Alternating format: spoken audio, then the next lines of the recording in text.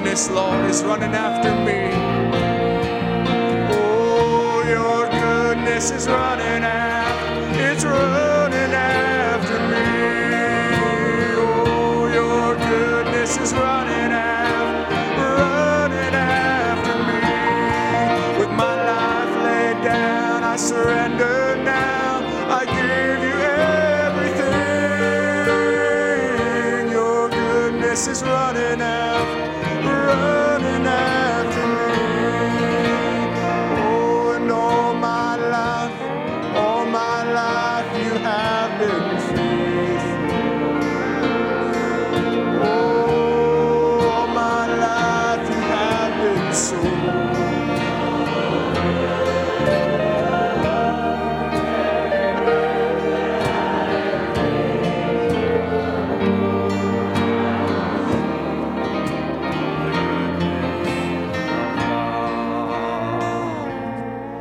Hallelujah. Has He been faithful all your life? That's the favorite song of my 3-year-old daughter. It's always amusing to us to see a 3-year-old sing, "All my life, you have been faithful." Not much of a track record there. But it doesn't matter if you're 3 or 30 or past 30 the second time. All our lives, He's been faithful. And that revelation is growing stronger every day. We realize it's been Him all along the way. As we look back over our lives and see the different things He's carried us through, you know, that little poem of Footprints in the Sands of Time becomes real to us, doesn't it? We realize that there were times He carried us when it seemed like we were all alone. No, it was Christ that was carrying us. And we thank God for His grace and His blessings upon our lives. Let's take our Bibles this evening. We don't want to keep you long. There's another service in the morning. And so we want to turn right away to the Scripture. Thank you, musicians. 1 Peter chapter 3 is where we'll be turning. I have an announcement, a missions announcement that I want to make tomorrow morning. And so I'll just say this morning that I will make it tomorrow morning. So you'll be wondering what that is. I hope you'll be able to sleep tonight. Praise the Lord. I know Andrew gets his humor from me, doesn't he? And actually, I get it from him. 1 Peter chapter 3. Before we read, let's just bow our heads together in a word of prayer. If you have a need, I know it's already been mentioned, but He is the one that knows your heart and He knows your need. And even though I know your pastor real well, he doesn't talk about you individually. So I don't even know what the needs are here in the assembly, but we know that God knows. And may He just make Himself real to each and every one of us this evening. Heavenly Father, Lord, as we stand in your presence tonight, where you said, as you said, wherever 2 or 3 are gathered together in your name, you are here in the midst of them. And you are the word that discerns the thoughts and intents of each one of our hearts, Lord. You know our needs. You know our burdens. You know our battles. You know every one of our onslaught that we're battling, fighting off the enemy. And Lord, we confess that greater is He that's in us than he that is in the world. And Lord, we come to you this evening as we approach your word. We're asking your blessing upon it, that you'll anoint it to the hearer, that your sheep might be fed, that your lambs might be fed, oh God. Direct our every inspiration. Take the notes and whatever you might use them for, we just give them as an offering unto you. Our studying, our labors, it's an offering unto you, Lord. But may you just consume it this evening and bless the sacrifice to the people's benefit. Remember Brother Ed tonight, Lord, as he has been ministering today in Uganda. Lord, it's nighttime there now. Give him a good night's rest.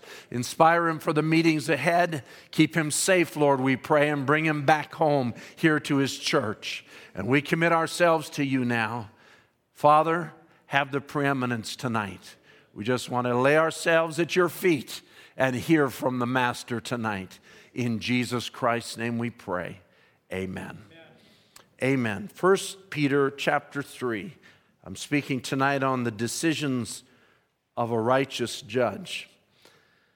1 Peter 3 and verse 18. For as much as you know that you are not redeemed, 1 Peter chapter 3, verse 18, I'm on the wrong page. For Christ also once suffered for sins, the just for the unjust, that he might bring us to God, being put to death in the flesh, but quickened by the Spirit, by which also he went and preached unto the spirits in prison. Now, I don't know if you know this, but this is the first Easter convention here in the Scripture. Jesus preached 3 days to souls in prison. I can imagine he didn't get a lot of amens. I trust I'm not preaching to souls in prison tonight. Amen. But I'm preaching to the redeemed of the Lord. But we have the Easter meetings this weekend in commemoration, if I can say it that way, in commemoration of Jesus' Easter meetings. But he went and preached to souls in prison, which sometimes were disobedient, when once the long suffering of God waited in the days of Noah, while the ark was preparing, wherein few, that is 8 souls, were saved by water. Amen. The Lord add his blessing to the word. You may be seated.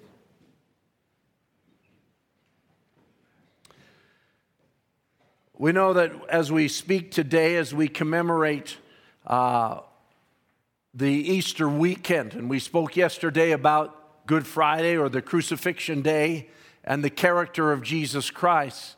And I always like to, when I preach on Easter, I always like to follow the journey of Jesus. And so if we were there that first Easter, it would be a day of uncertainty here on the earth.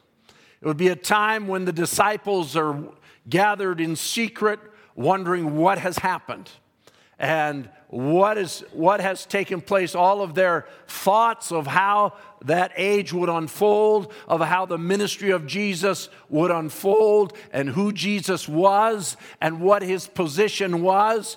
Their minds became uncertain. Their future became uncertain. They wondered where they were going to go. But I want to say this, that the position of Jesus Christ was not uncertain to Jesus Christ. Amen? He knew who he was. And when he went down to the souls in prison, as he descended down into hell with a purpose and began to speak to them, I am the one that Noah told you about. I am the one that Enoch testified about. I am the one that Adam told you about. That as God told him, this seed of the woman, I am that seed of the woman.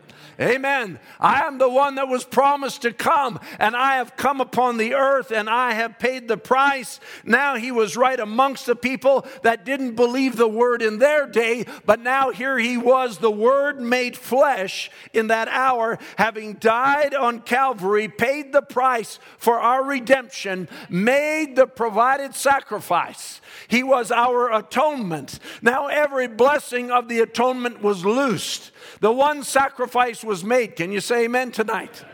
You know, that one sacrifice was made. The price was paid for all blessing. Whatever you have need of tonight, the price is already paid.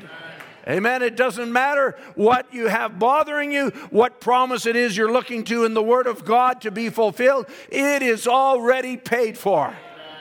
If you're a sinner tonight and you recognize Jesus as your Savior, you won't get saved tonight. You were saved 2,000 years ago.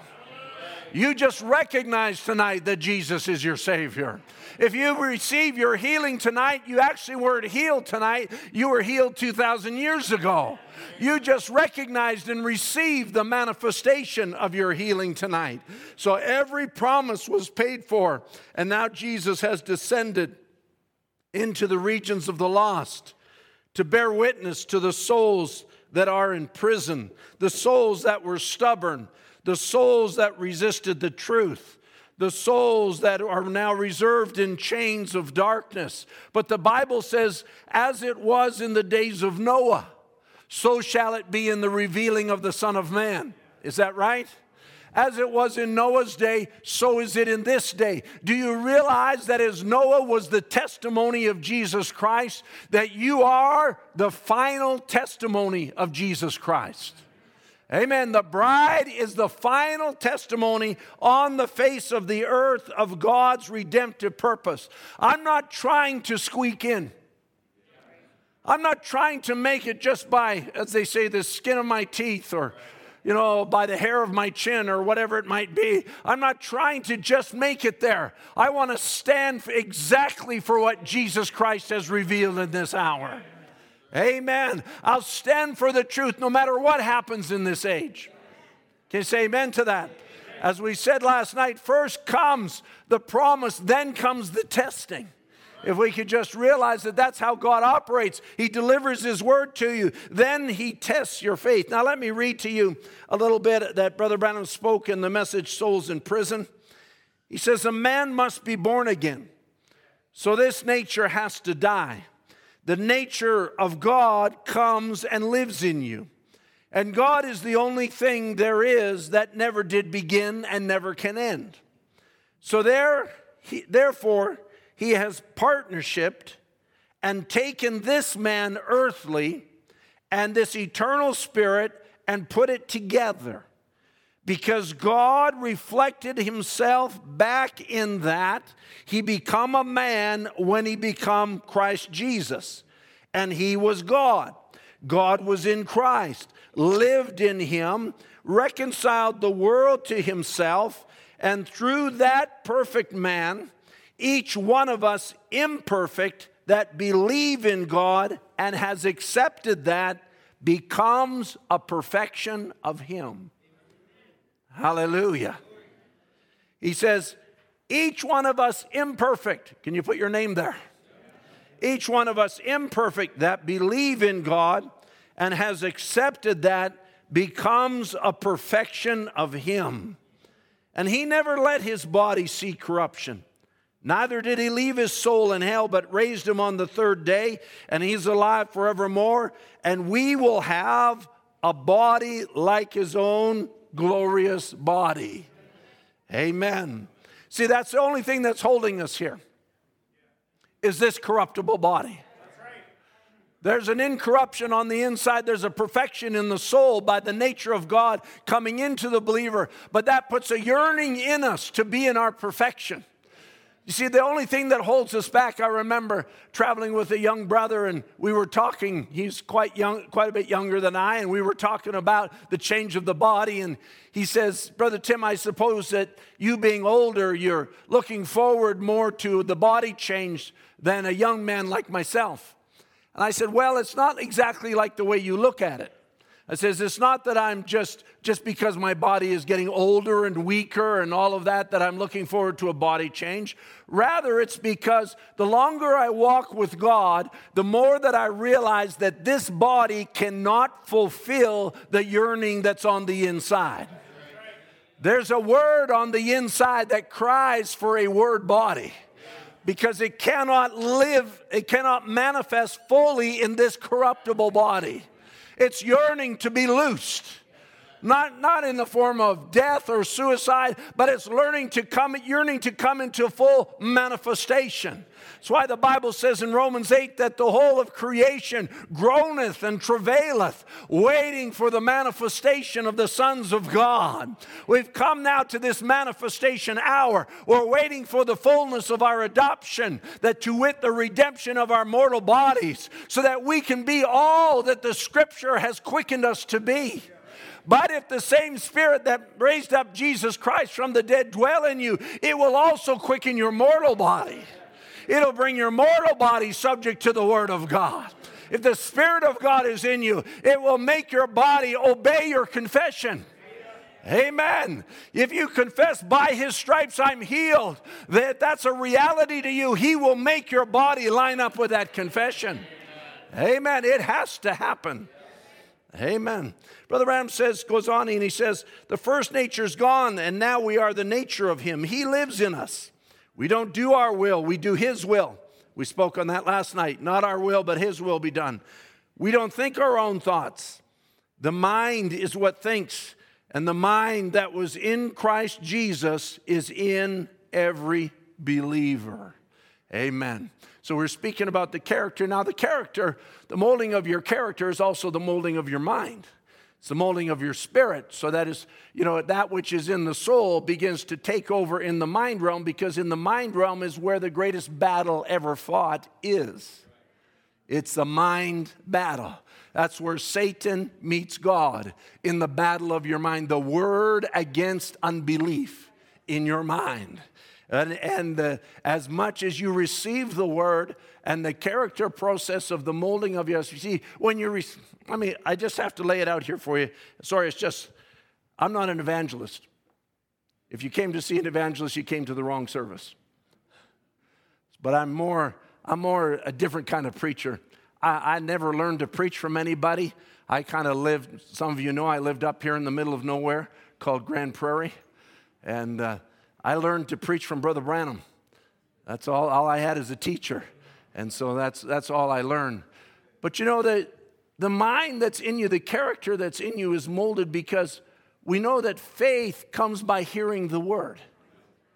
And so as you receive the word, it builds faith in you. And faith is not a belief. It's not a belief system. Faith is a substance. Faith is a reality. Brother Branham calls it a sixth sense. And so as that faith is deposited within the son or daughter of God by them receiving the word, then as that faith is built, then God tries the faith. It's a trying of your faith. Amen. The trials that you go through is for the trying of your faith. And that's why James says, let the trying of your faith have it perfect work, that it might work out patience in your life, which brings perfection. All right, so God's building this character, us receiving the word. A lot of time we think, are you with me so far? A lot of times we think, all I need is faith. No, that's just the beginning. When God reveals something to you and builds up that faith within you, then God's going to put you through experiences to try the faith. And then when you see that the faith is there, because faith is a substance, an evidence of things that are not seen. Faith is a reality, but it's not a consciousness. Faith is unconscious. And you might not even know it's there until the trying of your faith takes place. And then all of a sudden you realize, I have more faith than I thought I had. Because it's God proving the faith that He put in you. All right, hold that there.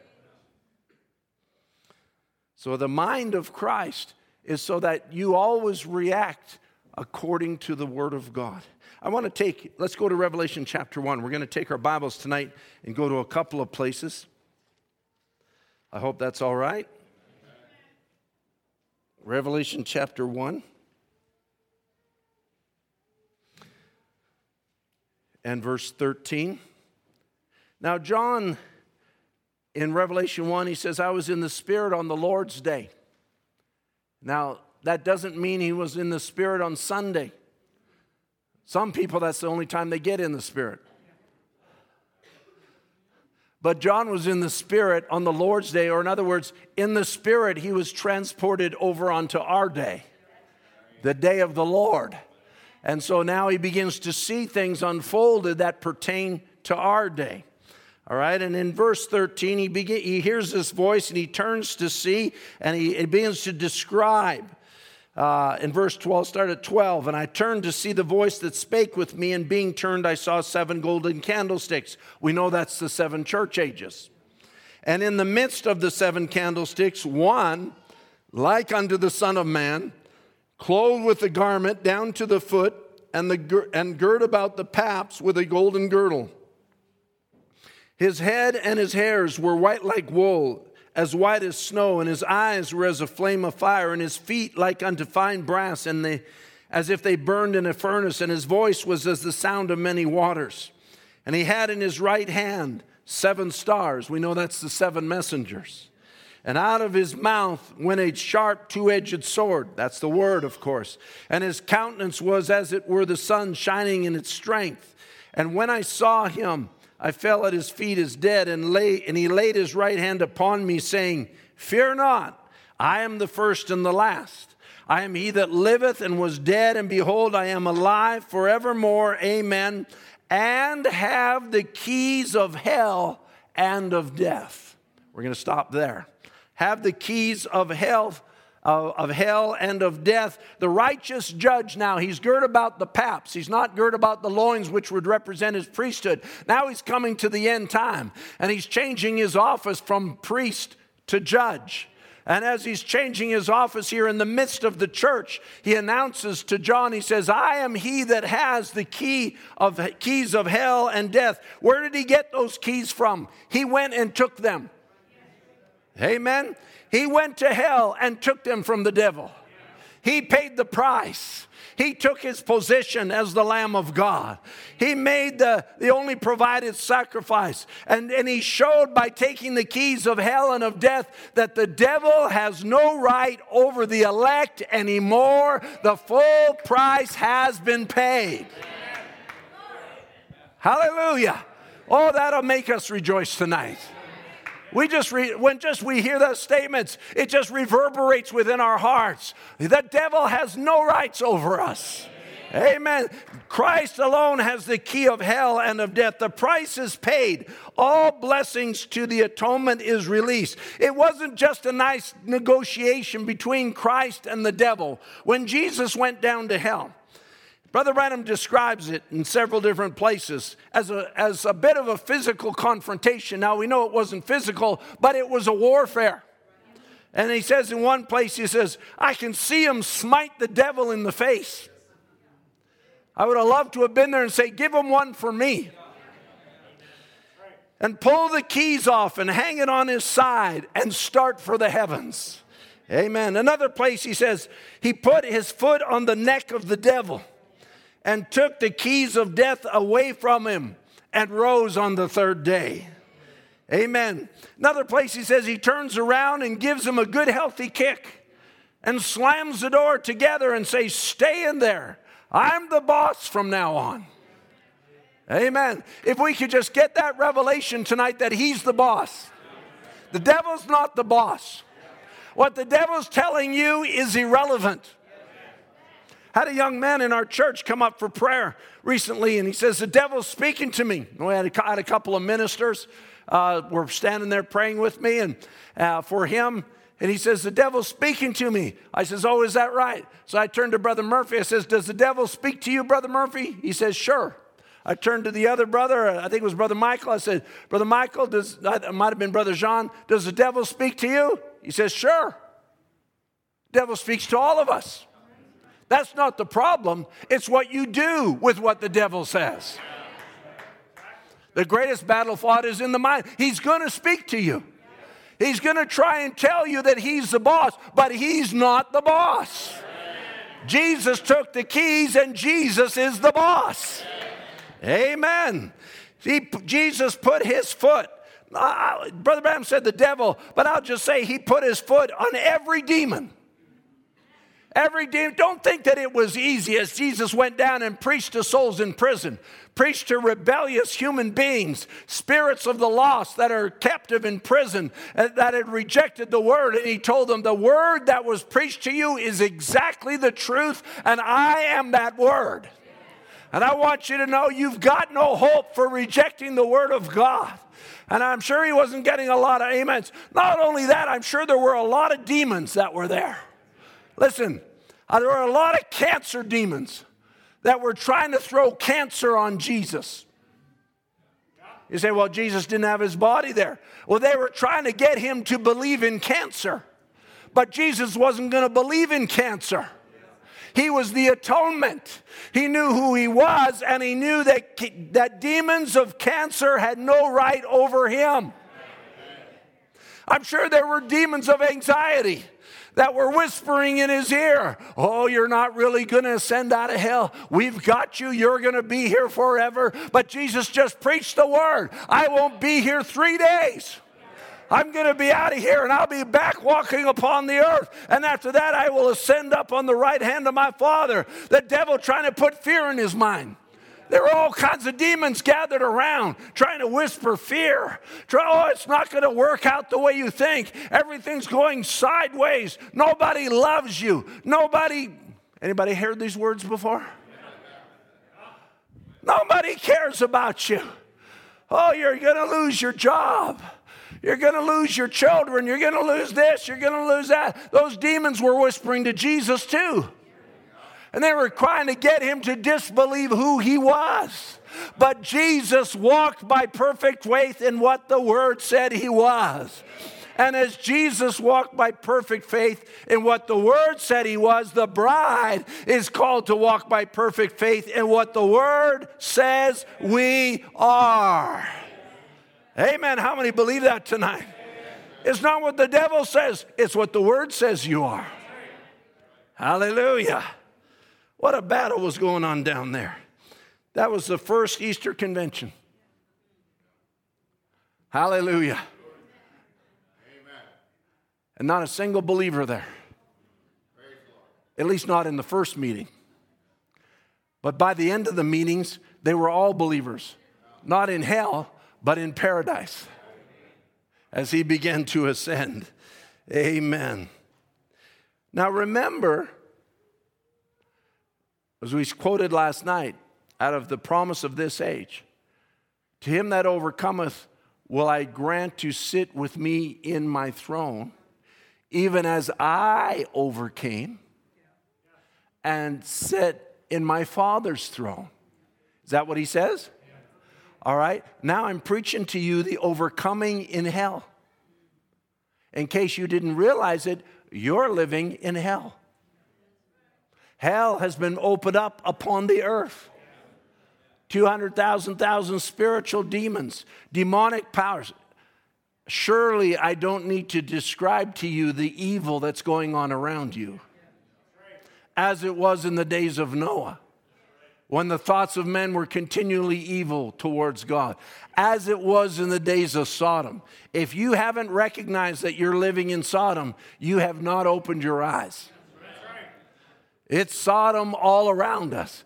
People don't have a clue what it means to be in their right mind anymore. I don't want to go into the details of it. You know what I'm talking about.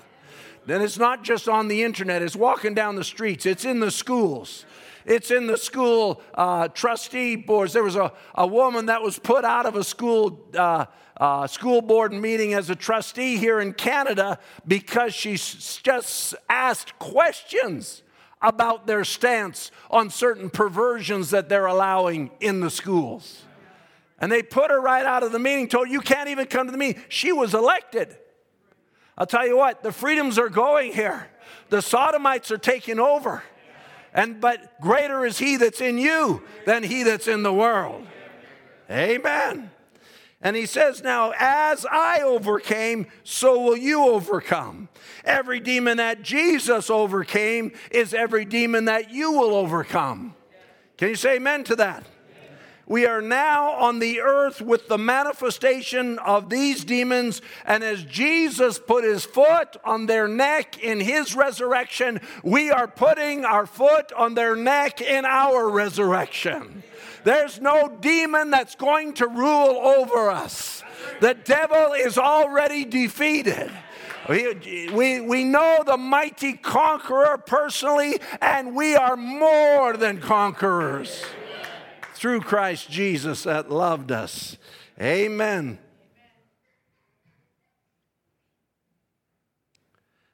And so he took the keys from the devil, the keys of hell and of death.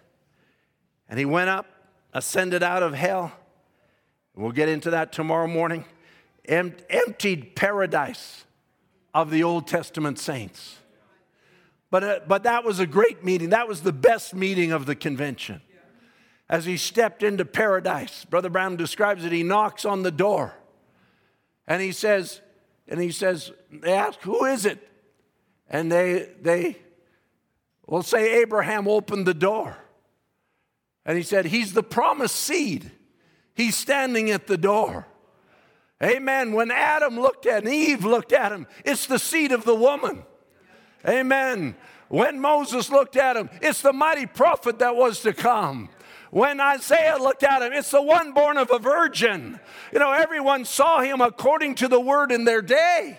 And they recognized him by the word in their day. And what a rejoicing they must have had. Now is the time. Even though they weren't in hell, they were in paradise. But now the word had come to empty out paradise and bring them into the presence of God.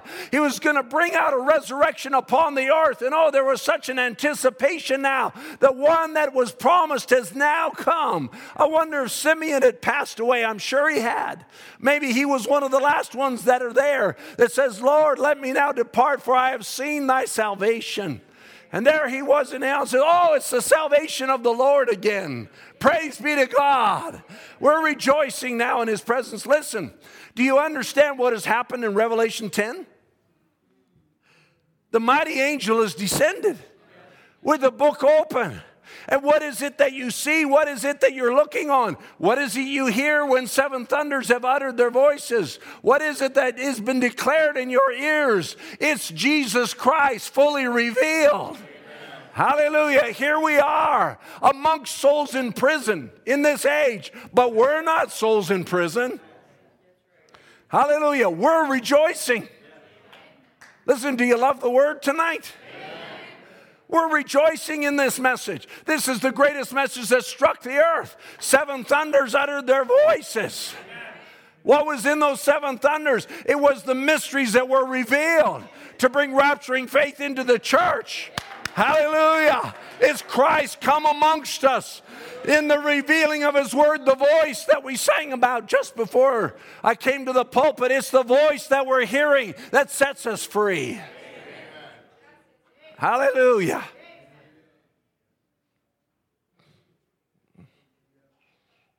And here he stands in the midst of the church as the righteous judge in these last days, ready to execute judgment. Where are you standing? Oh, Lord, he's going to judge. He was priest.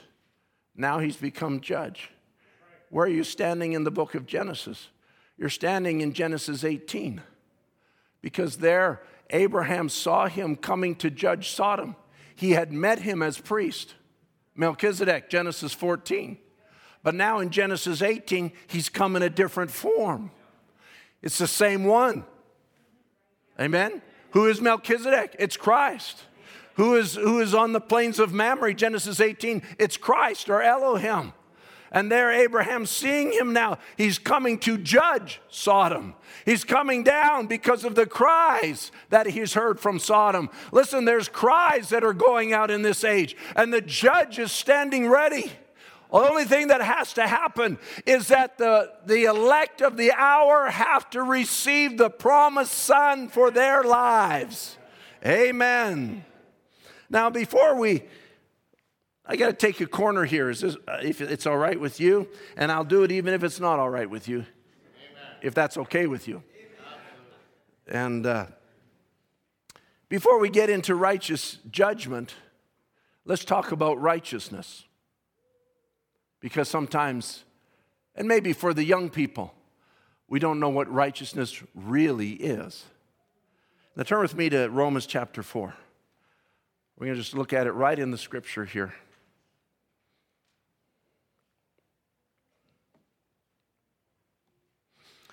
As Paul here takes in the book of Romans and begins to unfold righteousness, true righteousness in the sight of God. And he says here in verse 1, he says, "What shall we say then that Abraham our father as pertaining to the flesh has found? For if Abraham were justified by works, he hath whereof to glory, but not before God. For what saith the scripture? Abraham believed God, and it was counted unto him for righteousness." All right, now Paul's laying out righteousness here. He says it's not of works. It's not how good you are or how bad you are. It's not that Abraham was anything special. He says Abraham was just an ordinary man. But God came to him and called him out of the city of Ur. And then God began to reveal himself to Abraham in that day. And what is the new birth? It is the revelation of Jesus Christ personally to you. All right? So now as God began to reveal himself to Abraham, and I want you to follow along with me here, it begins to show us that it's not anything Abraham did, it's God speaking to him. And it's Abraham's response to what God says to him. Now to him, verse 4, now to him that worketh is the reward not reckoned of grace, but of debt. In other words, if you have anything to do with it, God owes you righteousness. But God doesn't owe any man righteousness. That righteousness comes only from God. It says, but to him that worketh not, but believeth on him that justifieth the ungodly, his faith is counted for righteousness. Stay there in that faith level. Even as David also describes the blessedness of the man unto whom God imputeth righteousness without works. Nothing. God imputes righteousness without anything you did or did not do. Can you say amen to that? Amen. All right. Saying, blessed are they whose iniquities are forgiven and whose sins are covered. Blessed is the man to whom the Lord will not impute sin. Cometh this blessedness then upon the circumcision only? All right, now we take another step. The Apostle Paul here is taking another step and says, is circumcision involved here? Because that, of course, brings us to the Jews. It says, cometh this blessedness then upon the circumcision only, or upon the uncircumcision also? For we say that faith was reckoned to Abraham for righteousness, and you all already said amen to that. How was it then reckoned? When he was in circumcision or in uncircumcision? He's saying, was faith reckoned before or after he was circumcised? It was before. He says, not in circumcision, but in uncircumcision. All right? And he received the sign of circumcision, a seal of the righteousness of the faith which he had, being yet uncircumcised. All right, hold your finger there. I'm going to just read you something here that Brother Branham said. He said, here some time ago, I was speaking to a great fundamental brother. He said, what more can a man do but believe? I said, that's all he can do, but God can do more. He said, Abraham believed God, Brother Branham, and it was imputed to him for righteousness. I said, that's right. But he gave him the seal of circumcision as a confirmation of his faith. And I said, if you haven't received the Holy Ghost since you believe, God's never confirmed that he's accepted your faith. For the baptism of the Holy Ghost is the confirmation that God has accepted your faith. All right? Hold on to that now. Because sometimes we take these statements and we go strange places in our mind. I want to just nail this down tonight because I want you to realize how this all fits in your life and how important it is. All right. So let's jump back into verse 11. All right. He received the sign of circumcision. Brother Ram says that's the type of the Holy Ghost. A seal of the righteousness of the faith. So Abraham already had faith and he already had righteousness. And then he received circumcision. Is that right? Am I reading it right? Okay. He says, which he had being yet uncircumcised, that he might be the father of all them that believed, though they be not circumcised, that righteousness might be imputed to them also. And the father of circumcision, to them who are not of the circumcision only, but who also walk in the steps of that faith of our father Abraham, which he had, the faith which he had, being yet uncircumcised. For the promise that he should be heir of the world was not to Abraham or to his seed through the law, but through the righteousness of faith. You with me so far? All right. Therefore, you won't get the Holy Ghost until you really believe. Is that what he's saying? Right? Faith brings righteousness, and when God recognizes your faith, he seals you with the Holy Ghost. All right? I want to just lay this out because sometimes we have, I hate to say it, a Pentecostal idea of the baptism of the Holy Ghost. And you'll see as we get into it here. It's not because you pray that you get the Holy Ghost. It's not because you fast that you get the Holy Ghost. Neither is it because you're sincere enough nor desperate enough. The Bible says that even Esau sought a place of repentance with tears and could not find it. You could not find anyone more desperate than Esau to find a place of repentance to be able to receive the blessing.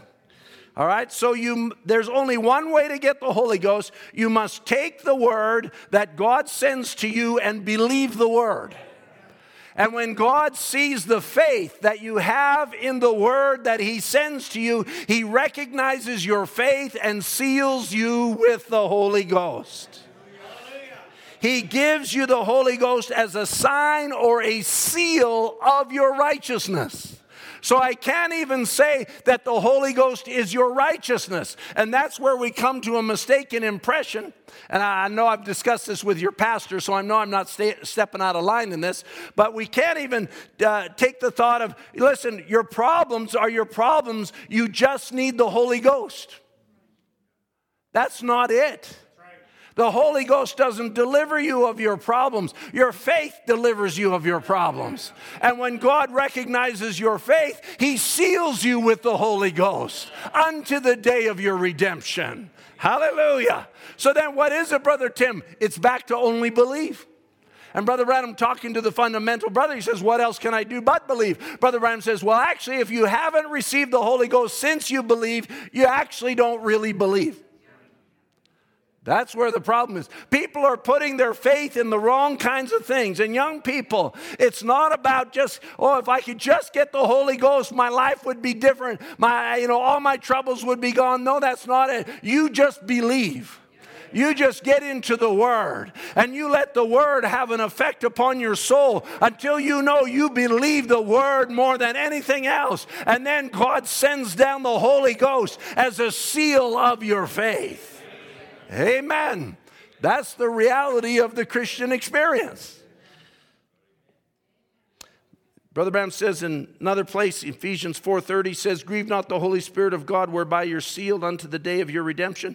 The seal of God, God's recognition as you as a believer, seals you into the body by the baptism of the Holy Spirit. Let me now phrase it another way. You still with me? These are fundamental things, I know, but it's good for us sometimes, isn't it? Remind us how God deals with us. God will not give you the Holy Ghost to make you a believer. Let me just anchor that one down tonight. God will not give you the Holy Ghost to make you a believer. God gives you the Holy Ghost because you are a believer. Hallelujah. That's the reality of God's covenant.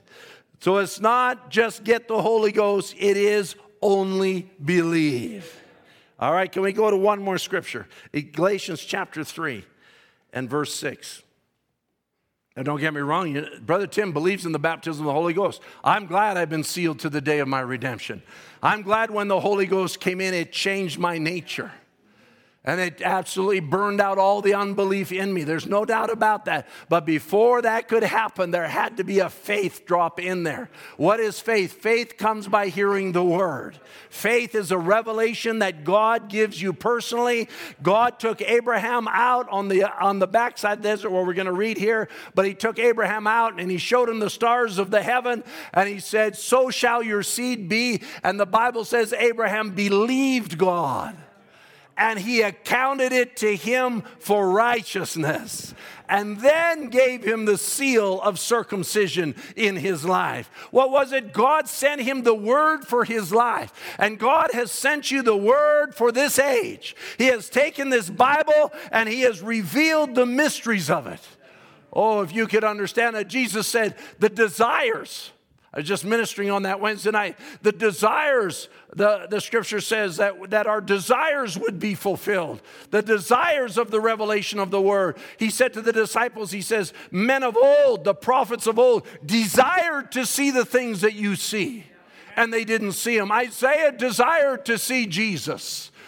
Jeremiah desired to see Jesus. Ezekiel desired to see the reality. It wasn't their day. But now we've come to another desire. And do you realize that when Luther took this Bible and interpreted it into German, he was so yearning and desiring that the mysteries in this book would be loosed. He didn't understand it all. He was desiring, that I could really give the full revelation of this to my people. He could interpret it. He could write it into German, and the people could read it, but it wasn't for their age, but in the days of the voice of the seventh angel. Hallelujah. This day, when this message comes, when he shall begin to sound, all that Luther yearned for, all that Wesley yearned for, all that Columba yearned for, and St. Martin and Irenaeus and all of those that they yearned for, everything that they were yearning for, blessed are your eyes. For they see, blessed are your ears. Don't take it lightly. Hear my voice this evening. Don't take it lightly. Luther yearned to see what you see. Hallelujah. Press into it with everything that's within you. Say, oh God, give me the revelation of this message and all that it means to me personally. Because when God spoke to Abraham and said, so shall your seed be, the Bible says Abraham believed God. Hallelujah. Listen, when God began to open his word to me of these last days and show me things, I just believed God. Say, well, how did you get the Holy Ghost, Brother Tim? He just gave it to me. All of a sudden, my life was changed. The things of the world that used to troubled me no more. Well, did somebody pray for you, Brother Tim? No. Did somebody lay hands on you, Brother Tim? No. Well, how did you receive the Holy Ghost then? I believed him. As he revealed himself to me, I believed him. And then all of a sudden I looked at my life and I all of a sudden changed. Something had happened. The rock and roll music that I loved, I now hated. I used to love it and now I hated it. What happened? A nature change. The Holy Ghost came in, changed my nature because I believed God. Amen. The Holy Ghost came in, changed my desires. The lust of the flesh left me. The desires of the flesh, not natural desires, but unnatural, demonic desires, they left me. All of those things now became nothing to me. Why? Because God's life come in. Are you with me? Let's read in the scriptures here. Galatians 3 and verse 6. Even as Abraham believed God, and it was accounted to him for righteousness. Know ye therefore that they which are of the faith, the same are the children of Abraham. And the scripture, foreseeing that God would justify the heathen through faith, preached before the gospel unto Abraham, saying, in thee shall all nations be blessed. So then they which be of faith are blessed with faithful Abraham. For as many as are of the works of the law are under the curse. For it is written, cursed is everyone that continueth not in all things which are written in the book of the law to do them. But that no man is justified by the law in the sight of God, it is evident. And let me put it another way. That no man is justified by what they do. In the sight of God, we have the evidence. The just shall live by faith. Hallelujah. But notice how God spoke to Abraham. He didn't bring to him the doctrines of worship or of the reality of God, or even the fact that he didn't come to Abraham and say, Abraham, do you believe there's a God? That wasn't how God spoke to Abraham. God spoke to Abraham concerning who Abraham was. He spoke to Abraham concerning his seed that would possess the land. He spoke to Abraham concerning the promised seed, in whom all the nations would be blessed. He spoke to Abraham concerning his future. He spoke to Abraham concerning his place.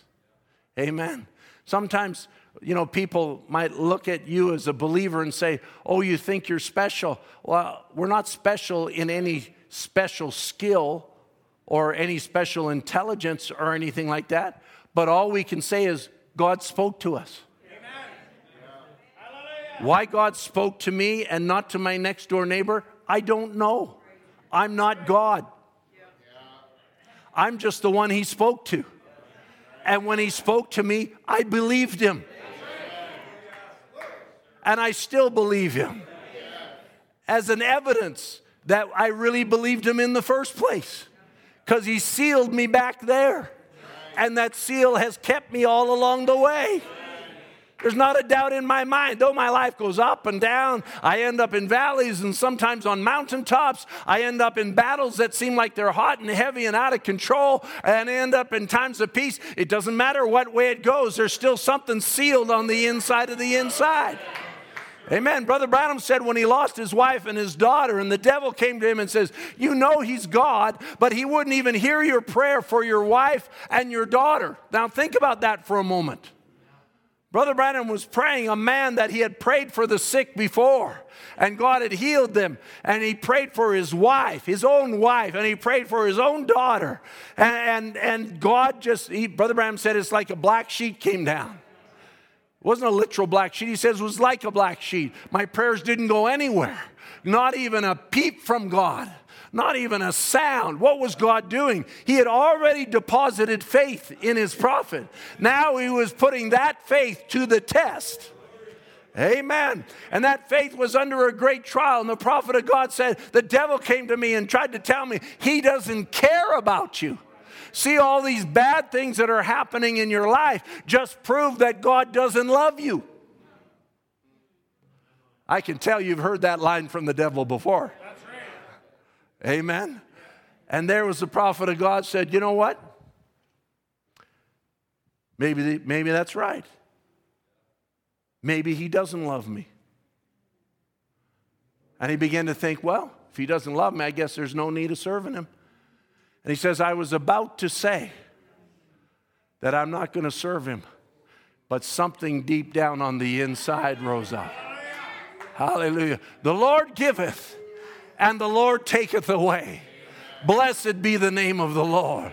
What was it? The word that was quickening him. God was showing the devil, see, you can't make a seed of God doubt once they've been sealed. Their faith has been sealed.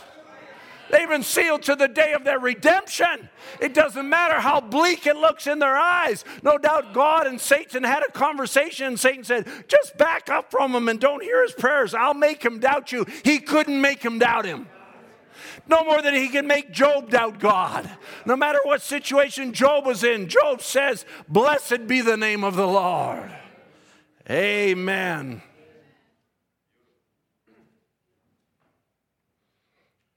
God began to reveal to Abraham who he was, what his place was. Now, Abraham loved Lot. That was his nephew. But Lot had to take his place. This revelation was not for Lot. See, just because someone can't see the message doesn't mean they don't believe in God. That's right. Amen. Many people that believe in God. I was in a meeting with some men one time many years ago. I don't know if I've shared this here in Edmonton, but I was discussing with highly educated. They were way more educated than I was. I won't tell you how little education I got. It might stumble you. But these men were university educated, masters and doctor's degrees and all of these things. And a friend of mine had asked me to testify to them. And so I was talking to them about the message and the things that God had done in our day. And they began to come. It's almost like the marriage supper, right? They begin to come, each one with their excuse. Well, I bought me a cow, I married me a wife, I bought a piece of land. Everybody's got their reason for not believing the message of the hour. And so finally I realized, okay, I'm kind of beating my head against the wall here. And I said to them, there was I think 4 or 5 of them. And I said to them, let me ask you a question, because they were all Christians in their understanding. I says, let me ask you a question. Are you happy with what you have and what God has shown you? And I went around each one of them at the table. I says, are you happy? Yeah, I'm happy. Are you happy with what you got? I'm happy where I'm at. I'm happy where I'm at. They all decided, each one individually, that they were happy where they were. I said, well, then let me tell you, that could be all that God has for you. That's right. But I'm here to tell you there's more. But if you're happy where you are, stay happy. Abraham could not make Lot a believer. I'm not saying he was an unbeliever, but he could not get him to believe in Abraham's revelation. So Lot had to go to his place and fulfill his purpose. And it wasn't that Lot didn't believe. Lot got a visitation of angels. Come on. Lot got delivered physically from Sodom. He was delaying, and the angels laid hands on him and pulled him out of the city. And his wife and his daughters, and of course his wife turned back, and as Jesus said, remember Lot's wife as she looked back at the world and turned to a pillar of salt. And Lot's wife, you know how it unfolds. Lot's family, you know how it unfolds from there. But Abraham was required to separate himself from Lot. He didn't want to, but God forced the issue. That's right. We don't want to separate from anybody. That's right. We want everybody to believe all of God's word. I hope you can catch what I'm saying tonight. We don't discriminate against nobody. We don't call nobody out. We never write anybody off. That's not it. But we're walking with God like Abraham. God's revealing his word. And if somebody wants to walk, the Bible says, how can 2 walk together lest they be agreed? If somebody wants to walk on a different pathway, that's nothing to us. You know, even when Peter came to Jesus, I thought of preaching on this today. Even when Peter came to Jesus and says, what's going to happen to John? He says, well, what will happen to him? You know, you told me, Peter, what would happen to me and how that I would be led and what my final end would be. But what about John? And Jesus just turns to Peter and says, what is that to thee? Follow thou me. It's not your business what's going to take place in John's life. I'll deal with John about John's life. And I'll deal with Peter about Peter's life. And I'll deal with you about your life individually. Amen. And if God has opened up this end time message to you and you begin to see these wonderful truths that have been revealed, you need to raise your hands to God and praise God and say, I'm so thankful God has opened my eyes. I'm so thankful I'm not out there in the world. I'm so thankful I'm not in a bar room tonight. I'm so thankful my marriage isn't broken up. I'm so thankful my children are still with me in church. I'm so thankful for these things. Hallelujah. Blessed be the name of the Lord. Glory.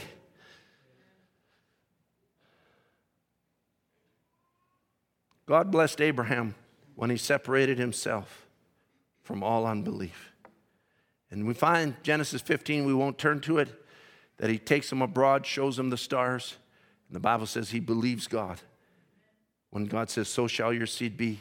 And God accounted it to him for righteousness. Abraham believed that it was the truth. That's all. His life changed. Abraham walked on 25 years after the promise. He was sealed by the seal of circumcision. And he walked 25 years believing the promise, growing stronger in faith. So I want to ask you, seed of Abraham, how's your faith in the rapture? That's your promise. Is it stronger today than when you first believed? If you're a seed of Abraham, it will be. If it really was quickened to you, really revealed to you, and you really believe God, and God sealed you with the Holy Ghost, it just gets more real every day. Just like Abraham, though Abraham got older, and we got to see ourselves there, though the circumstances surrounding Abraham's life concerning the promise got worse. The circumstances got worse. The circumstances around you are getting worse. Can you still believe tonight? Amen. Then you must be a seed of Abraham. Now let me say to those that don't have the Holy Ghost, you cannot complain that God doesn't give you the Holy Ghost. The problem isn't on God, the problem's on you. God wants to give you the Holy Ghost. And what is He doing? He's looking at your faith. It's either you simply don't believe what God is telling you, or you refuse to seek God. It's just that simple. I don't feel sorry for people with the Holy Ghost. I'm sorry. That's kind of a contradiction, isn't it? I don't feel sorry for people that don't seek God. I can't feel sorry for you. 2 women came to Spurgeon, and I'm sure I've told this story here before, after the service, and they were moved by the powerful preaching of Charles Spurgeon. And the one said to him, they both said to him, you know, we just want to talk to you for a moment. And he says, well, let me talk to you. He says to the one woman, he says, do you accept what Christ has done for you? Paid the price for your sins? She says, yes, I accept it. He says, wonderful, you need to be baptized in the name, I'm not sure how Spurgeon was baptizing.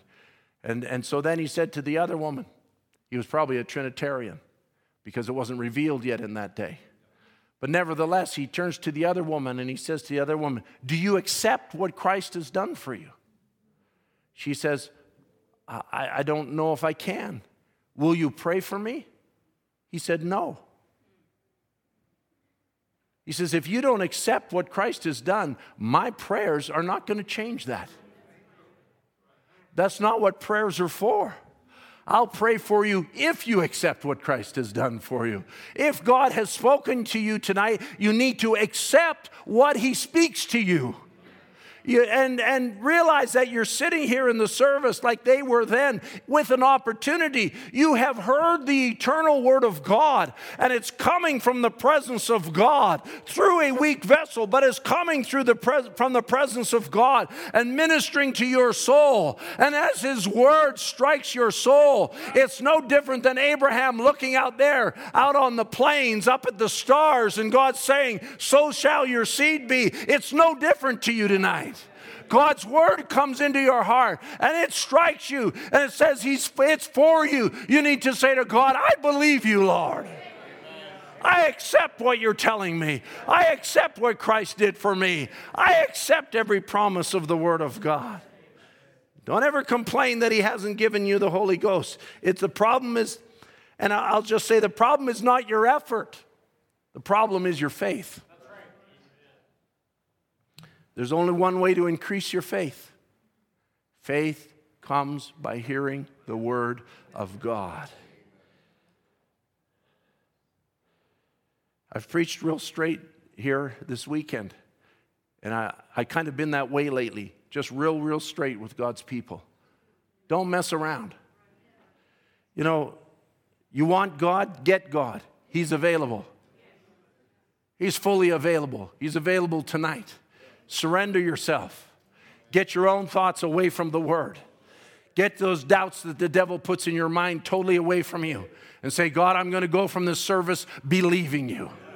I'm going to reject every lie of the devil, and I'm going to accept every promise of the word of God. And you watch God come in and quicken your faith and seal you with the Holy Ghost.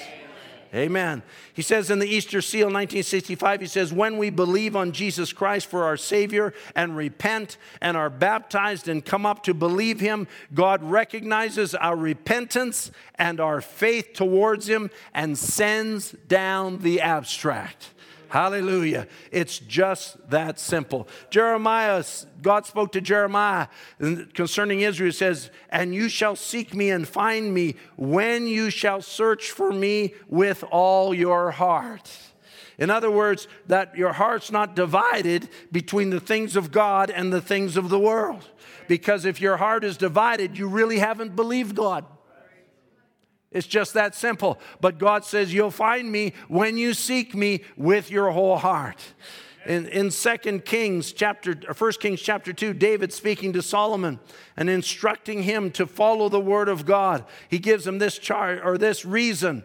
He says, keep the charge of the Lord thy God, walk in his ways, keep his statutes, his commandments, his judgments, his testimonies, as it's written in the law of the Moses, that thou mayest prosper in all that thou doest and wherever you turn, that the Lord may continue his word which he spoke concerning me, saying, if thy children take heed to their way to walk before me in truth with all their heart, and with all their soul, there shall not fail thee, said he, a man on the throne of Israel. David, your lineage will not sit on my throne because you're such a great guy. Listen now. I don't have grandchildren. God doesn't have grandchildren. You're not going to sit in position because your parents are a great believer.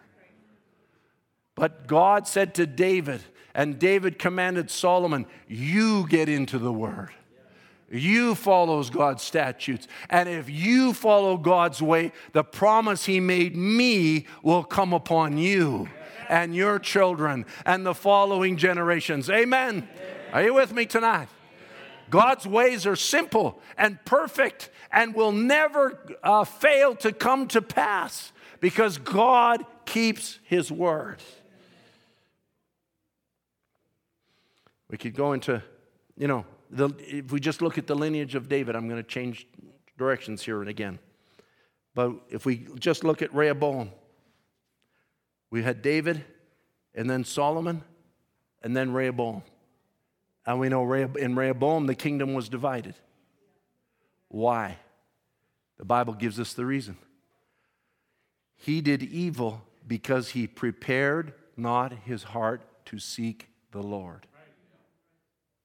It's just that simple. Saints, it's just that simple. God is available to each and every person under the sound of my voice. Sometimes, excuse me, older believers for saying it this way, but sometimes for the young people, you need to say it this way. Don't mess around with God. God is not one to be messed around with. He knows our heart.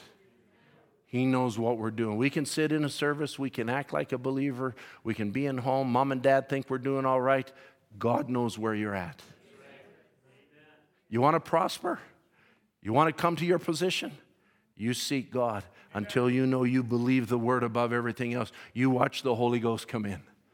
Hallelujah. And fill your life with his own nature. I got to move on.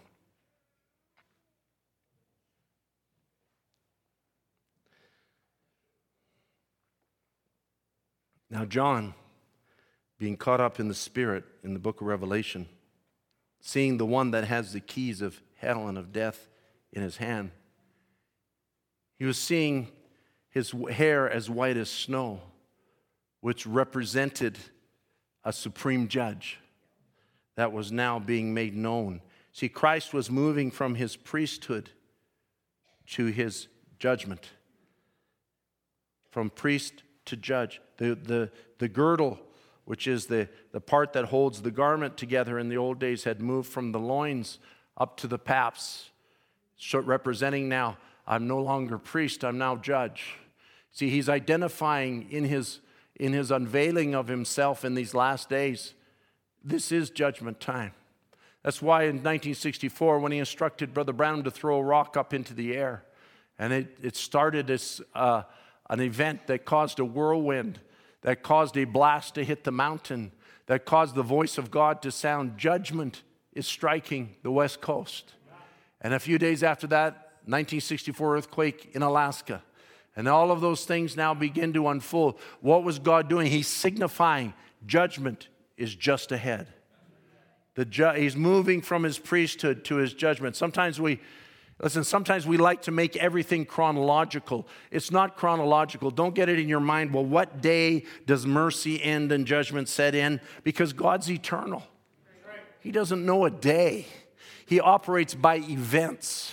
He knows the final event that will cause the final seed to be quickened by the word of God. And when that final elect comes into God's kingdom, then judgment is upon the earth. The final catching away takes place. All the events begin to unfold. But Brother Branham describes it in the church age book, and he goes back to the book of Daniel and shows how Daniel also saw him with the white hair, and that he was the judge opening the books and judging out of them. Daniel saw him coming in clouds. That's what John saw. They both saw him exactly the same. They saw the judge with his judgment girdle over his shoulders, standing pure and holy, full of wisdom, fully qualified to judge the world in righteousness. All right? He's the righteous judge because he's the Word. For we know that the world will be judged by the Word of God. And as you receive the Word, you become the Word. All right? Revelation 19 describes him as his name being the Word of God. I don't have time to read you all the places or some of the places where Brother Branham talks about, that it is the bride that must come to her position in the throne, for she will be a part of the judgment. She will not be judged. We are judged here, but we are part of that judgment that will take place in the future. Paul describes him in 2 Timothy chapter 4. I'm just going quickly now. He says, I've fought a good fight. I've finished my course. I have kept the faith. Henceforth there is laid up for me a crown of righteousness, which the Lord, the righteous judge, shall give me at that day, and not to me only, but unto all them that love his appearing. Amen. The righteous judge has a crown of righteousness for you who love his appearing. Amen. John chapter 7, Jesus says to the disciples, says, I have done one work, or he says to the people, I've done one work and you all marvel. All right, here we come now, down in to make it personal. Are you with me? Amen. Jesus says now to the people, he says, I've done one mighty work and you all marvel. And verse 22 of John 7, he says, Moses gave unto you circumcision, not because it is of Moses, but of the fathers. And ye on the Sabbath day circumcise a man. And if a man on the Sabbath day receive circumcision, that the law of Moses should not be broken, are you angry with me? Because I have made a man every whit whole on the Sabbath day. There was an argument going on because Jesus had healed a man on the Sabbath day. He had a withered hand, and they were watching him on the Sabbath day to see if he would do anything, because part of his ministry was of divine healing, showing that part of the covenant. And so they're watching him really closely, and finally he says to the man, because the man must have had faith. The man was coming to Jesus, says, I got faith. His faith overrode any Sabbath superstition. He was taught wrong as he was raised. And now he's standing in the presence of Almighty God in flesh in Jesus Christ. And Jesus looks at him and said, you have faith to be healed. Stretch forth your hand. And he stretched forth his hand, and he becomes perfectly whole. And they're upset with that because it happens to be the Sabbath day. That's how religious people can get. They can start judging things wrong. And that's why Jesus in the scripture here, he says to them, you're mad with me, angry with me, because I made a man every whit whole on the Sabbath day. Judge not according to appearance, but judge righteous judgment. Amen. In other words, if you're going to judge righteous judgment, then it has to be according to faith. Because righteousness only comes by faith. So they could not judge righteous judgment because they had no faith. But when you have faith, the Word of God is revealed to you, and you can make the right judgment. As I said yesterday, that's what God's doing right now, is molding your character by the trying of your faith to show you right righteous judgment is. To show you as Jesus, when they brought to him the woman that was caught in the very act of adultery, what was he doing there? They didn't have faith, but he was all faith. And he stood there, the Word of God, and they said, she's broken the law. We caught her in the very act of adultery. The law says that she should be stoned. What say you? And Jesus simply said, let he that is without sin cast the first stone. And they all went away one by one, as they were all condemned. And then Jesus says to the woman, says, Did no man condemn you? She says, none, Lord. He says, neither do I condemn you. But he didn't stop there. He says, now go your way and sin no more. Amen. Repent of your sins. Believe God. Righteousness has come by your way. It takes character. If character is the ability to make the right decisions, and therefore it shows that you are fit to rule, then righteous judgment is the decision that is made at the appropriate time or opportunity. Judge righteous judgment. All right. 2 prostitutes are brought to Solomon. You know the story. They had both had a child. And during the night, one of them laid over her child and smothered it to death. And she noticed that she had killed her child. So while the other one slept, she very sneakily switched the babies and took the live baby to herself. And the other one woke up and saw the dead baby, but then saw it wasn't her baby. A mother knows her baby. And the other mother said, no, that's your baby, this one's mine. And they began to fuss, and then finally the case was brought before the king. Now here's Solomon. He's called to judge the case. And God had promised to give him a spirit of wisdom and of discernment so that he could judge righteous judgment.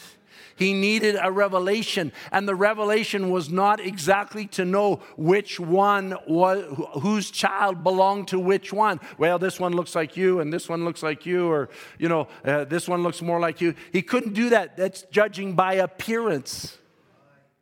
Jesus says, don't judge by the way things appear. But now Solomon's standing there and he's waiting on God. What is the right judgment in this case? And God inspires him and he says, bring me a sword.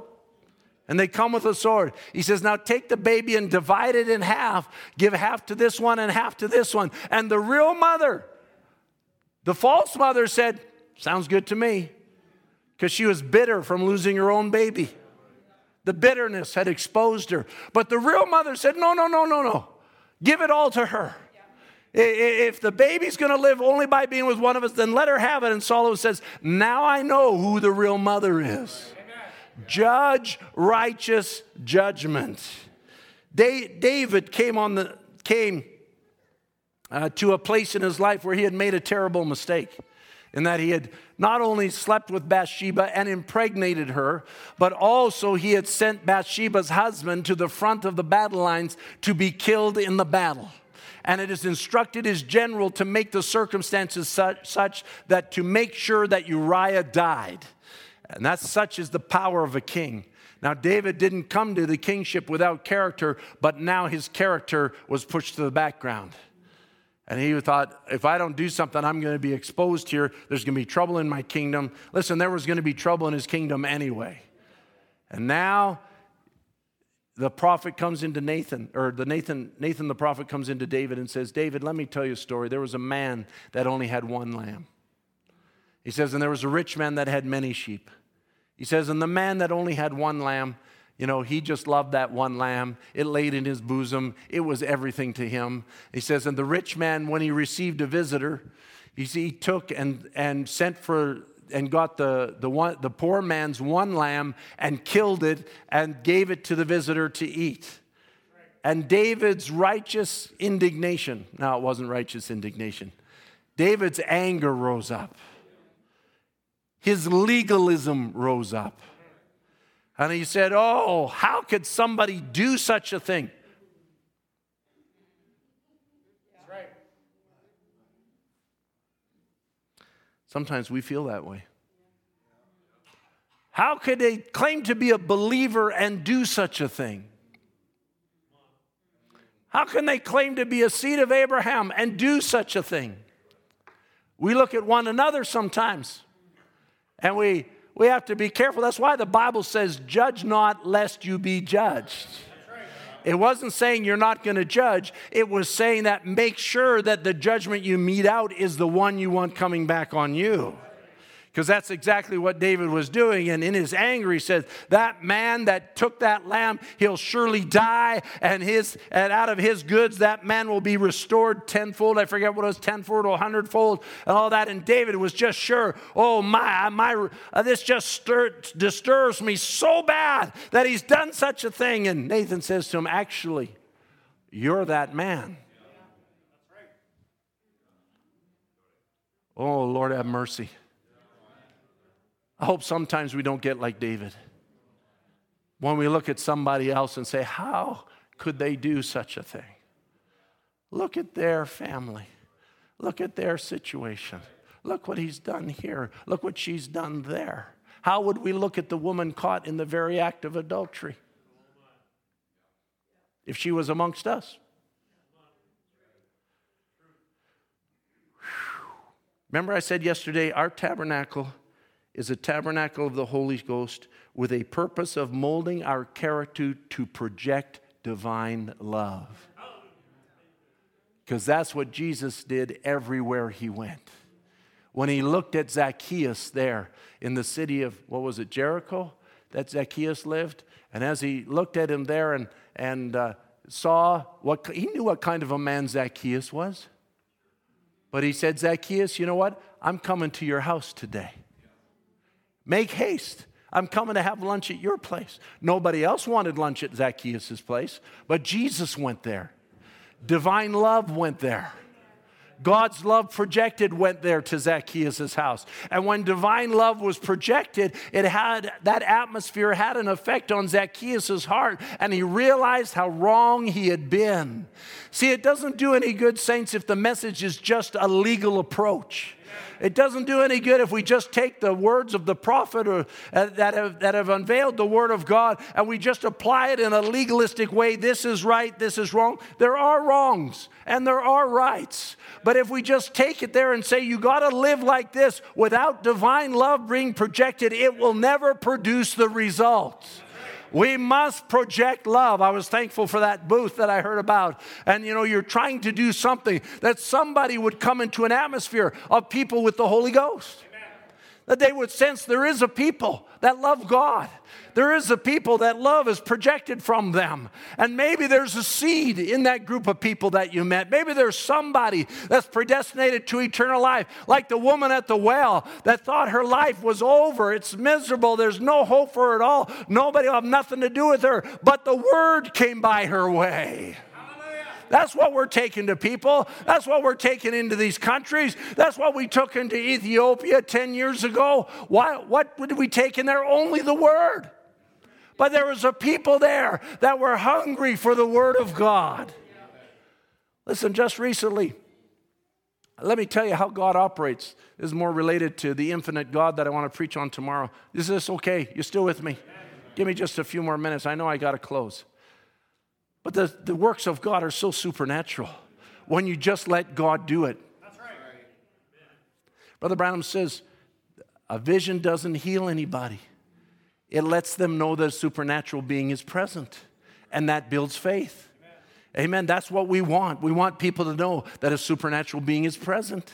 If we'll just get out of the way, that's a gift, get out of the way, and let God do it. It's not what we do for God, it's what we get out of the way and let God do. If you can see the difference there. There's a church now, a stable church in Ethiopia, a couple churches actually in several little groups around the country now, and that's all wonderful. But God is sovereign, and he won't lose one. I want you to apply this in your life, to your family, to your children. You might have children that are way out there, might seem like a million miles from God. It's irrelevant. There's this man, was a UPC bishop in a town about 500 miles from Addis Ababa, the capital, where the first church there is. And so he was down there in his town. I can't remember the name of the town. I'm going to meet him, Lord willing. I'm going there next month. And he had a kind of a hunger to study the history of the UPC church. So he was reading in a book about the beginnings of the UPC church, and he read a name called William Branham, who, according to the book, went off in the end and preached things like serpent seed. Okay? Terrible stuff. And so he thought, something pricked his heart. He wasn't satisfied. He says, I need to know who this man is. Yeah. And he began to search on the internet. And as he began to search on the internet, he found out there was a message. And he got onto VGR's website. God bless him for having a website. This man found it. And so he got on there and started reading the message. Because he could read English, which is not very common in Ethiopia. And so as he began to read the message, God got a hold of him and changed his heart. And he realized that he needed the message. Amen. And so now, this isn't the end of the story, but I'll just say this, that for some reason, VGR did not refer him to the church in Addis Ababa. And that's up to them.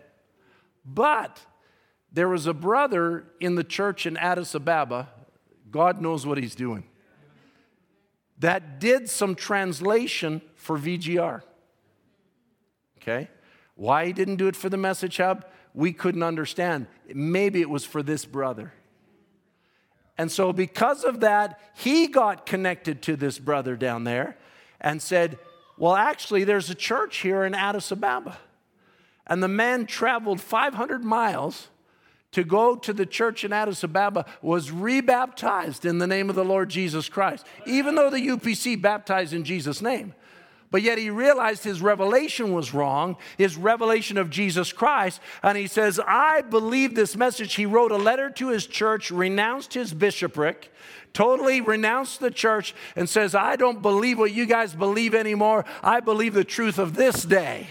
And he's now walking in the light of this message. And he says there's many people that have left the UPC church out there in the area that he's from. He says, I'm going to gather them all and introduce them into the message of the hour. This is only a couple months ago. Wow. Glory to God.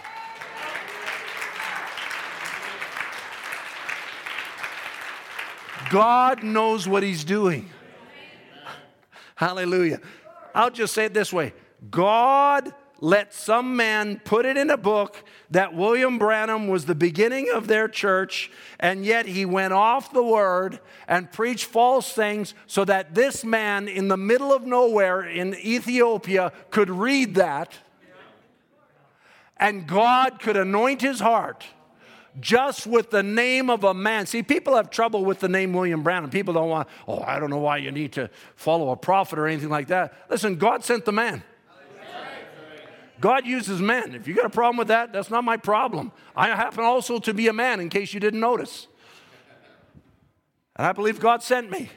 Not to that office, a different office. But yet God allowed that to be put in a book to get that soul. And all the souls that will come in through him. I say, blessed be the name of the Lord. Amen. I'd love to tell you about Brother Juma in Uganda and how that he was against the message. But yet in the midst of it all, maybe I told you last time I was here. Did I tell you about Brother Juma? No, you're shaking your head. He is a young man in an area where the council took a stand against the message because one of the Pentecostal preachers had invited the brothers to come in and preach the message, and they all stood against it, and he was against it. But the man had the brothers, Brother Stephen Abali and Brother James and some of the brothers, they went in and preached anyway. And this young man was in the service, church of about 300 people, and he's a young Pentecostal minister. Being in the service, I'll just say he stayed a little too long. Glory to God. God bless you, Sister Leanne. This is your husband's great legacy in that country. Brother Stephen counts his ministry back to Brother Harold's ministry. And you know, heard the word of God, and he goes back to the council, the Pentecostal council, full gospel council, whatever they call it, and he says, these men are preaching the truth. Why are you against the truth? And they put him out from the council. Sounds like the book of Acts, doesn't it? And he embraced it and brought it to his church. And his whole church come into the message. 300 people. Then he went home to the area that he was from, a little ways off, and he preached to his family and the people over there, and hundreds more came into the message. It was so bad to the council that they burned his church down. They destroyed his church. They ripped it apart. They told the person on whose land he was renting, don't rent to this man anymore. But by God's grace, somebody stepped forward, and we were able to buy him a piece of land and set him up just a little tin church, and they just had dedication meetings. And through this man now has come in about almost 1,000 people into the message. And he came into the message in the beginning of 2022. That's about a year ago. There have been 1,000 souls just by one man. That's our God. He judged righteous judgment. He judged according to faith. We live in a society that loves to point fingers at each other. We live in amongst a people that think people should be canceled, whatever that means. Canceled from social media or from public life because they don't agree with whatever I think is right. I'll tell you what, I'm here to say tonight, I'll be the first to confess, I don't know everything. I'm sorry if that offends you, you can go now. I don't know everything, but I know the one that knows everything. And I know if I can get out of the way, that he can do something supernatural. Hallelujah. We all tend to be judgmental before we make our mistakes. But then once we've made our mistakes, we realize, you know what? I make mistakes too. And we realize that every man that God has ever dealt with and every man that God has taken into himself to fulfill his word has made mistakes in their life. If we go back through every member of the Old Testament, it doesn't matter who it is. Judge righteous judgment. Righteous judgment is to declare the character, proclaim the character of the Word of God. I'm coming now to the end. There was a woman who washed Jesus' feet in Luke chapter 7. Now, Jesus had been invited to a feast, and a woman in the city, the Bible says, which was a sinner, when she knew that Jesus was at the Pharisee's house, brought an alabaster box of ointment, stood at his feet behind him, weeping, and began to wash his feet with her tears, and wiped them with the hairs of her head, and kissed his feet, and anointed them with ointment. And when the Pharisee saw it, he spake within himself, this man, if he were a prophet, would have known what manner of woman this is that touches him, for she is a sinner. He was judging by what he saw. But the righteousness in Jesus was touched by the faith in the woman's heart. Her righteousness was not by her works. It was not, I'll just say, it was in spite of whatever sins she was living. But I'll go further than that. It was not because she washed his feet, nor because she anointed him, or dried his feet with her head. That was not what earned her righteousness. Hello? It was her faith. This is he. Her works was just her faith expressed. And so she was there washing his feet. And Jesus says to Simon, he says, I have something to say to you. And he says, a certain creditor which had two debtors, one owed 500 pence, the other 50. He says, and they had nothing to pay, and he forgave them both. Tell me which of them will love him the most. Simon said, I suppose he who forgave the most. And Jesus says, now you've rightly judged. And he turned to the woman and says, Simon, seest thou this woman? I entered into your house. Thou gavest me no water for my feet, but she washed my feet. Thou gavest me no kiss, but she's not ceased to kiss my feet. My head you did not anoint with oil, but she's anointed my feet. Now watch what Jesus is saying here. Sometimes we miss this. He's saying, listen, you're in debt. You didn't wash my feet. You didn't anoint me with oil. You didn't greet me with a kiss?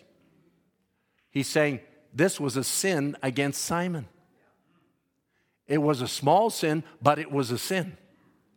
But this woman who has many sins, her faith has moved her to supply what was necessary. It was Simon's lack of faith that caused him not to do the things that he should have done. But it was this woman's faith that caused her to do the very thing that was required. Hallelujah. It wasn't because she looked at herself as being anything special. That wasn't it at all. She looked at, matter of fact, Brother Branham says the woman trembled. He says, and Jesus was very careful to sit very still because he knew that if he in any way resisted the woman, she would have quickly run away. But her actions was a result of her faith. She was being quickened by the word. This is the very Messiah. This is the Son of David which was to come. I believe this is he. And now she's washing his teeth. Now she's crying on his feet. She's washing his feet and just anointing him with oil. And she's kissing his feet. And all she knows is if there was some way I could come into the kingdom. And Jesus looks at her in righteous judgment and says, I say to you, Simon, her sins, which were many, are forgiven. That's right. Hallelujah. Doesn't matter where you are tonight. What do you say to the Word of God? The Word has come by your way tonight, but what sayest thou? What do you say about the preaching that you've heard tonight that maybe is a little bit different than you're used to hearing? I don't even know who I'm saying this to. What do you say to the Word of God that has come specifically tonight?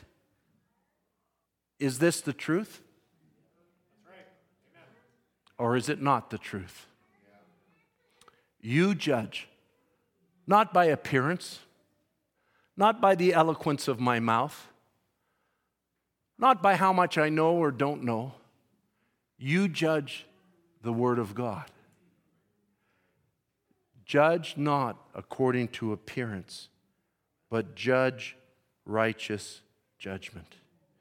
That woman had judged herself pretty harshly, but the Word said to her, your sins, which were many, are now forgiven.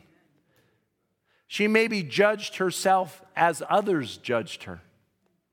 Maybe there's somebody here tonight that has others say that you're not very worthwhile. I'll tell you what, if you're believing God's word tonight, your soul is worth 10,000 worlds. And I don't care who you are. And God doesn't care who you are. When we get on the other side, who are the ones that are going to judge the world? Who are the ones going to sit on 12 thrones? Fishermen? Tax collector? Farmers? It's not going to be the educated ones. No, the ones that Jesus chose, the 12 that he said will sit on 12 thrones and judge the 12 tribes of Israel. They will sit in judgment. Who are they? They were men of low degree. Peter couldn't even sign his own name. Couldn't even write. But he's the one that had the keys of the kingdom. Why? Because flesh and blood didn't reveal it unto him, but the Father in heaven did reveal it unto him. If you're sick tonight, what's your judgment about your sickness? Jonah was in the belly of the whale, the fish actually, a prepared fish. Big old fish swallowed him up there in the Mediterranean Sea, wherever it was. And there he is now. He was on a ship to Tarshish, and now he's in total blackness. We've heard the story. Everywhere he turned was whale's belly. But that prophet that was in the belly of that whale lived to tell the story. Because he said, they that observe lying vanities forsake their own mercies. And he says, I am going to turn in this fish. Brother Brown likened it to sickness. If you're sick tonight, what's your judgment? Jonah judged his symptoms as lying vanities. And he turned himself and he says, God, you said, if I turn myself towards the temple, that you'll hear from heaven and forgive my sins and restore my land. And he turned himself towards God, and that fish made a beeline towards Nineveh, where he was sent to preach, and spit him out on the shore to fulfill his purpose in life. Why? Because he had judged righteous judgment. God's calling you to rule and reign. What's your judgment tonight over your own symptoms? What's your judgment tonight over your family? What's your judgment tonight over your loved ones? My judgment is God will save every one of them. I don't care where they are. Those are all lying vanities. I don't care what ache or pain I have in my body. I don't care even what I have felt standing behind this pulpit. That's irrelevant. What is relevant is God's word. What, as the musicians come, what's relevant is what he has said about it. I am the God that heals all your sicknesses and all your diseases, and I count him tonight as faithful. Amen. Do you count him as faithful tonight?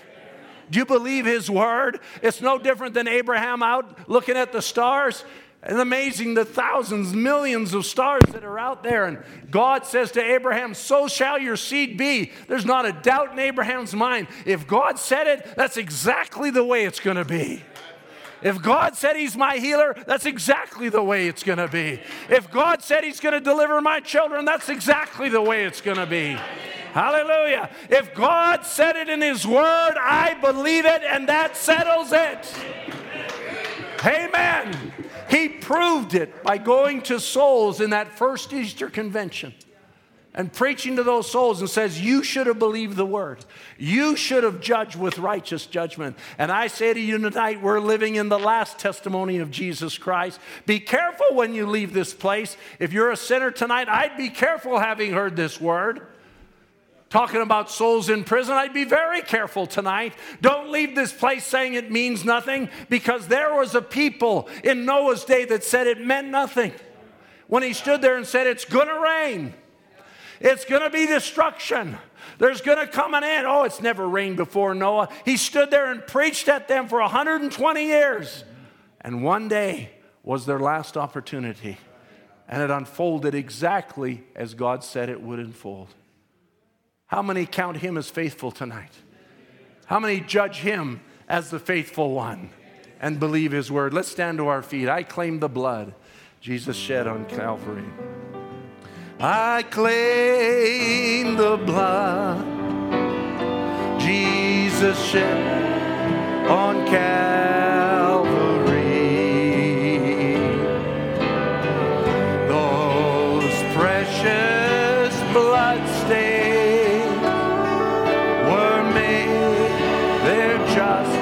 claim that tonight, just for you. For all my sin, my sickness, and my pain. When I need healing, I claim those precious bloodstains. The verses. I have a source of strength when I am weak, that takes me through when life is pressing me. I have a source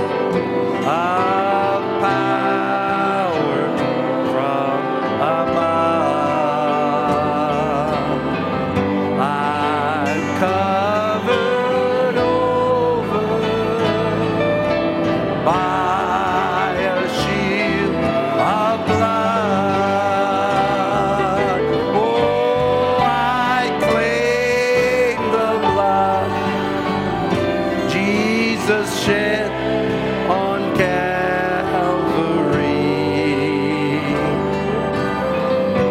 Those precious bloodstains were made there just for me. Make it personal tonight. Claim it as your own possession. For all my sin, oh, my sickness and my pain.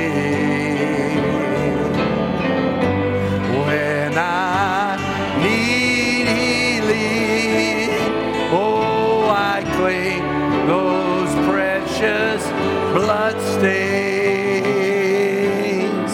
I do not know how others make it through. Wherever go,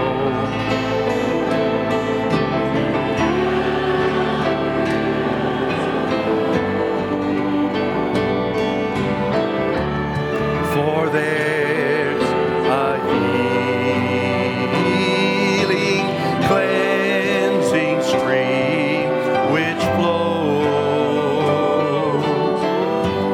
with peace that only His redeemed can know. Put your claims in tonight for whatever you need. I claim the blood Jesus shed on Calvary. Those precious bloodstains were made there just for me. For all my sin, oh, my sickness and my pain. When I need healing, I claim those precious bloodstains. Brother Branham says in The Rising of the Sun, you can continue to play that chorus. All my sins are struck out. All your sins are struck out by the blood of Jesus Christ. And the Holy Ghost is come as an abstract to the title deed that God give me by grace, by foreknowledge. How did God give it to you? By grace, by foreknowledge. He saw you before the foundation of the world. He slipped the wedding band of predestinated, unmerited grace on your finger in His mind. He cannot think a new thought. It is not possible for Him to change His mind. He saw you'd believe His word like He saw Abraham would believe His word. And so He sent His word to you by grace, by foreknowledge. Then Brother Branham says, what are you scared about? No wonder he said, fear not. I am He that was dead and am alive again. And I'm alive forevermore and have the keys to death and hell. That's what today, between Good Friday and Easter Sunday, is all about. He went down to hell to preach to souls in prison and to take the keys off the devil. The devil is bound. He says, I have the keys to death and hell. Don't worry about nothing. Even death ain't going to hurt you. How can we worry then? Only believe. Just accept His word. Just claim what Calvary did for you. I claim the blood.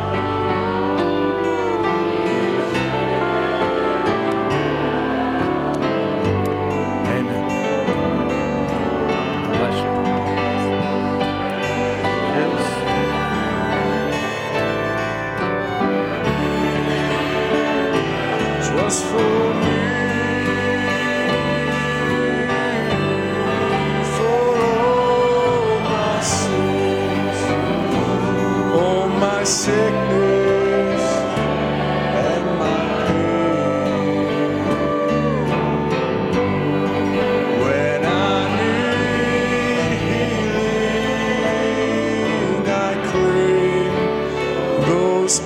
precious blood